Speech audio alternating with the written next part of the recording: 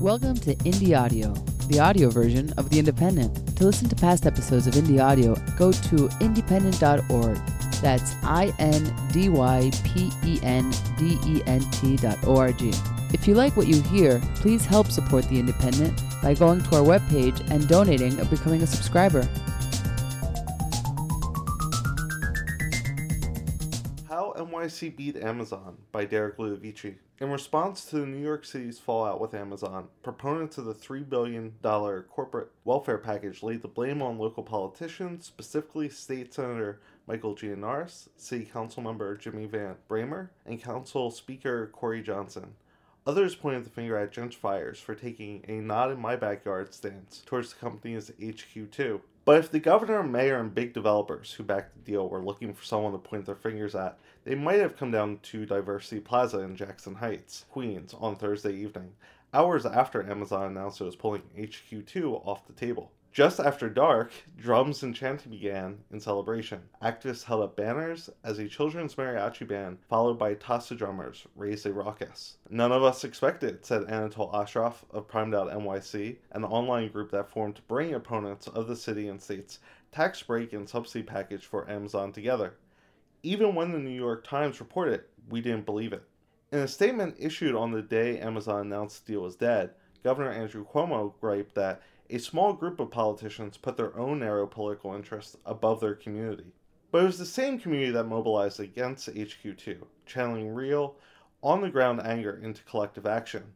Rather than simply a triad of three white politicians, Gianaris, Van Bramer, and Johnson, the deal's antagonists were numerous. They came from a diverse coalition of community groups, union activists, students, tech workers, and Queens residents. If politicians were more receptive to their arguments, it was due in part to an upsurge in left-wing populism in the borough and across the state that gave Democrats full control of the state legislature and saw Alexandria Ocasio-Cortez elected to Congress.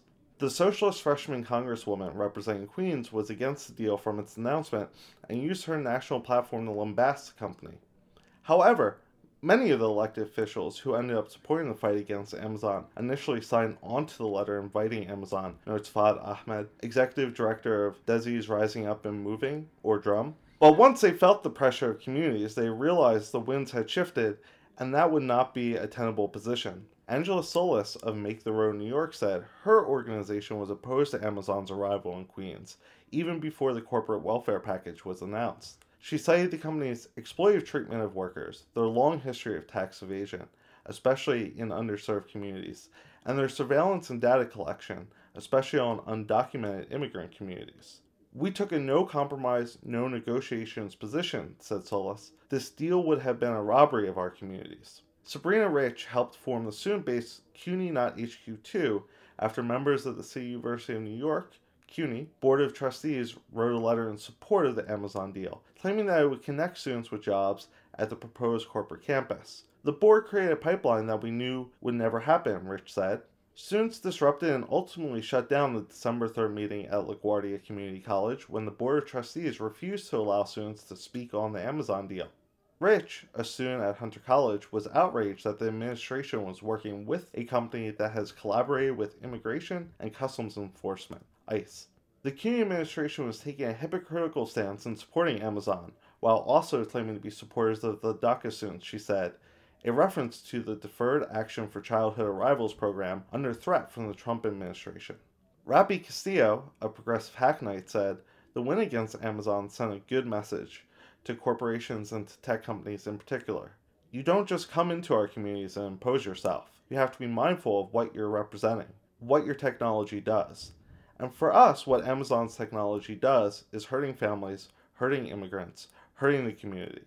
Though polls showed a 70% approval rate for Amazon across the state, the company attempted to set up in New York City at a time when income inequality and gentrification are on many people's minds, and the left is resurgent. "I think we embarrass them too much with our constant pushback," Rich said.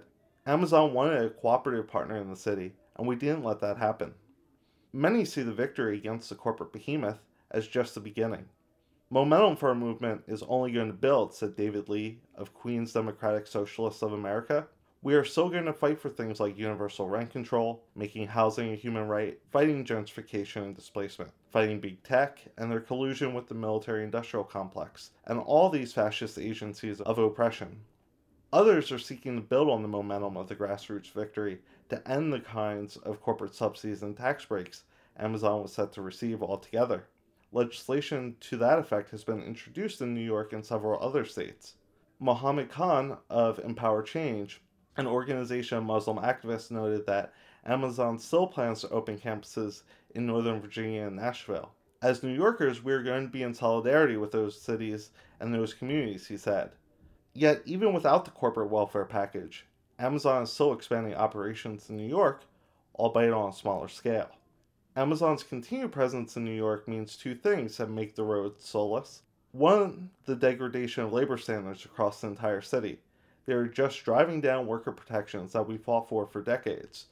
Two, their continued work with ICE, their cooperation with organizations and precincts to create facial recognition software that tracks people in vulnerable communities. It's a monopoly that needs to be broken up.